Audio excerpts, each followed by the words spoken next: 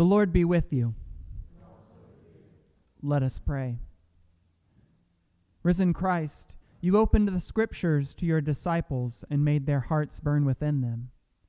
Open our eyes, our ears, and our hearts, so we might recognize you once again in these words of Scripture. Amen. The lesson today is from John chapter 10, verses 1 through 11. Very truly I tell you, anyone who does not enter the sheepfold by the gate, but climbs in by another way, is a thief and a bandit. The one who enters by the gate is the shepherd of the sheep. The gatekeeper opens the gate for him, and the sheep hear his voice. He calls his own sheep by name and leads them out. When he has brought out all his own, he goes ahead of them, and the sheep follow him, because they know his voice. They will not follow a stranger, but they will run from him, because they do not know the voice of strangers. Jesus used this figure of speech with them, but they did not understand what he was saying to them. So again Jesus said to them, Very truly I tell you, I am the gate for the sheep.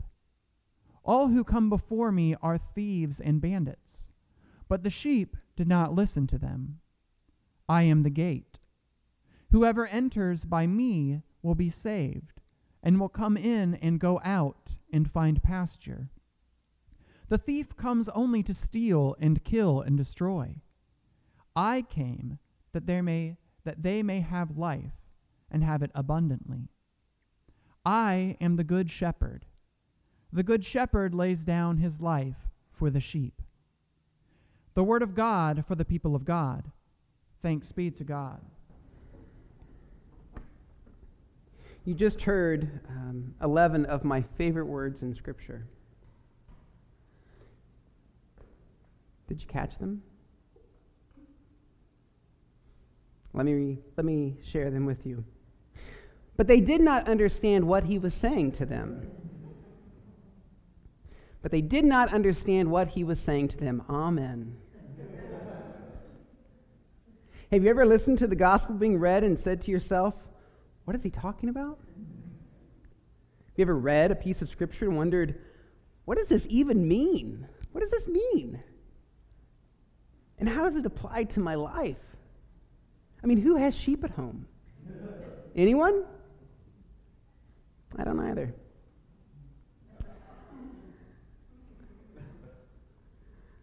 Every week, as I'm preparing to write my sermon, that is the point from which I start. What does this even mean?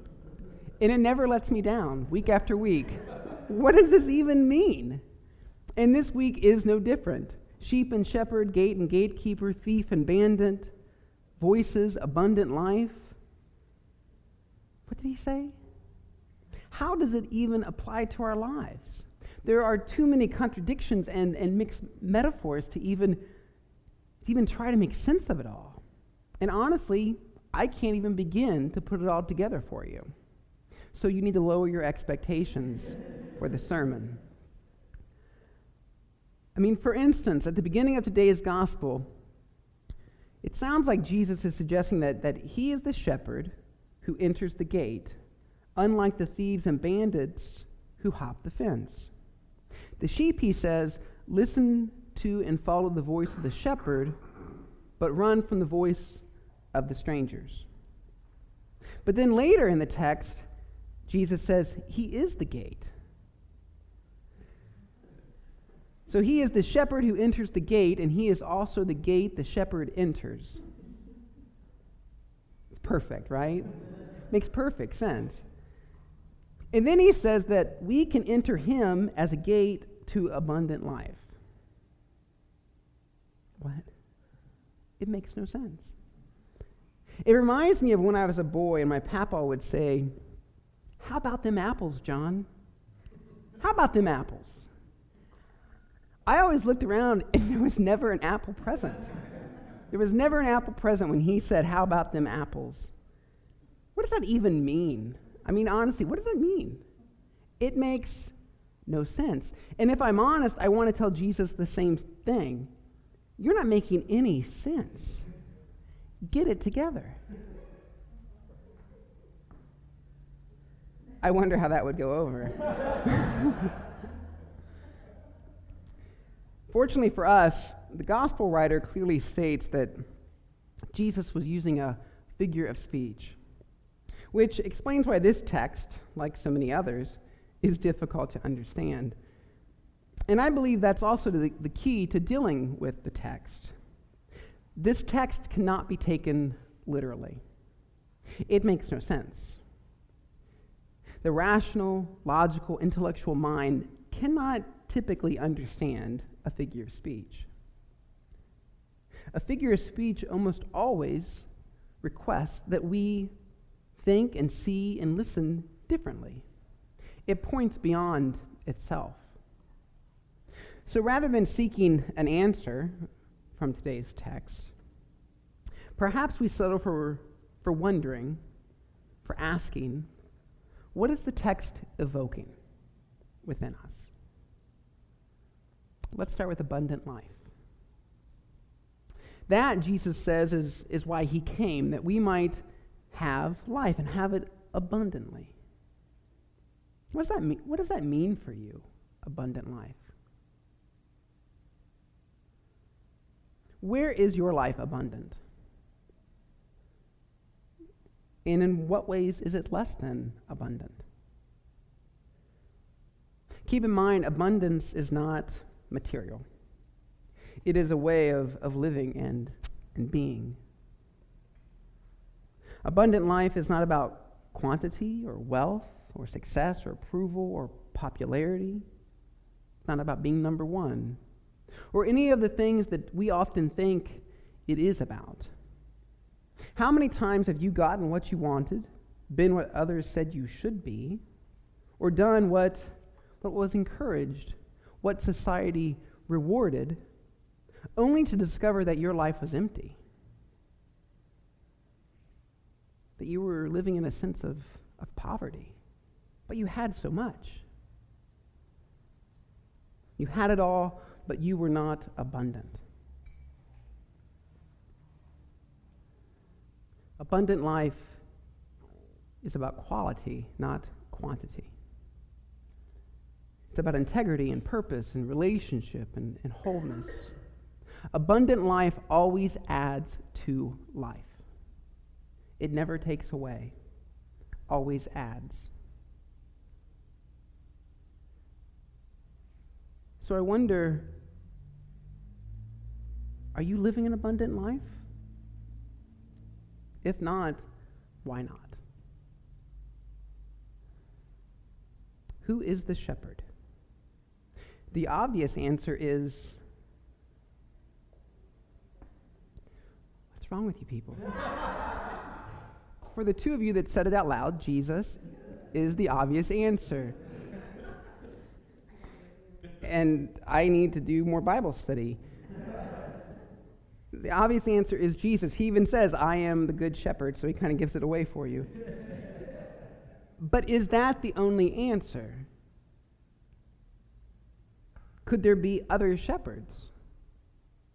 What about you and me? Could we be a shepherd? Who are the people that have shepherded and guided and nurtured and protected your life? When have you shepherded the life of another? Maybe the shepherd here is anyone or anything that nourishes, fosters, empowers, and guards life. Have you ever done any one of those things? Empowered, protected, guarded life? Shepherding is not about an action necessarily, but more importantly, is about relationship. So in your living, how are you shepherding? Gatekeepers. Who or what stands at the gate of your life? Who or what are the people, the opportunities, the possibilities, and the choices that seek entry into your life? The gates of our lives are always threshold places, times of discernment, moments of transition, places where we need to make decisions. To whom or what do you need to open your life to? To whom or what do you need to close your life to? How might your life change if you were more open? What might you miss if you closed your life?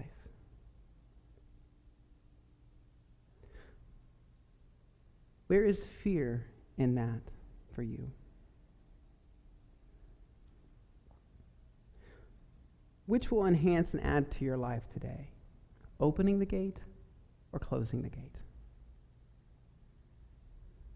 Of course, we do not have to make these decisions alone or in isolation. Jesus said, "I am the gate." He is the gate that opens and leads to the pastures of abundant life. He is the gate that stands against death.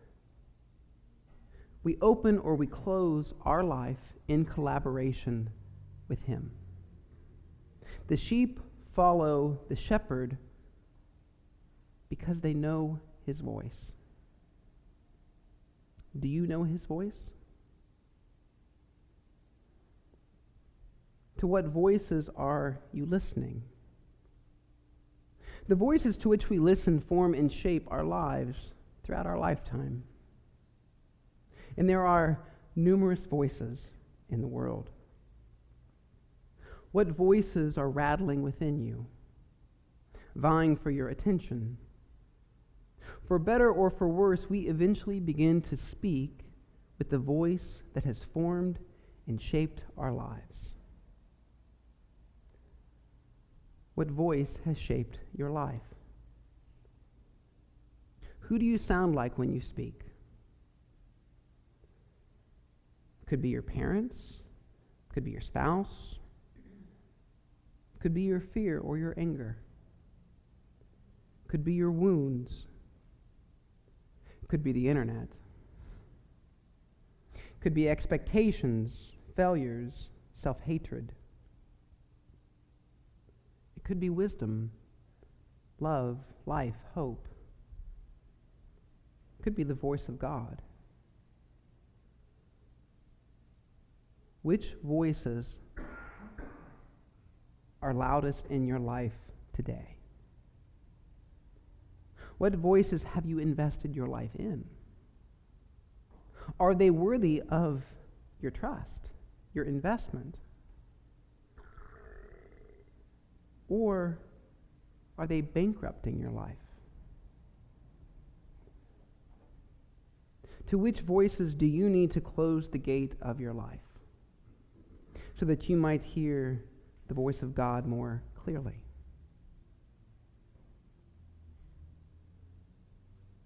There are no easy, simple, one-size-fits-all, once and for all answers to any of the questions I have just asked you. Welcome to a faith journey. Instead, there are sheep and shepherds, gates and gatekeepers, voices and abundant life. And every day we face choices regarding each of those things. And I don't think I can say it any better than my papa did. How do you like them apples? Thanks be to God. Amen.